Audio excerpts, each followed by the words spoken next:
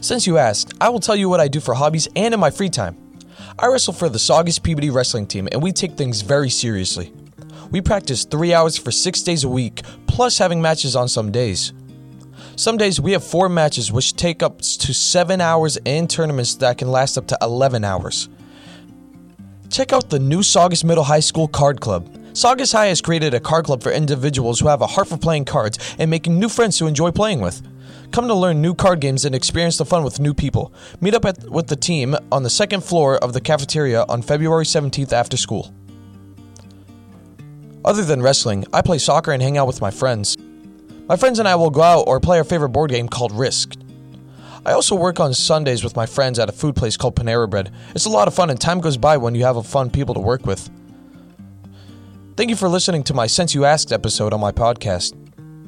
Thank you.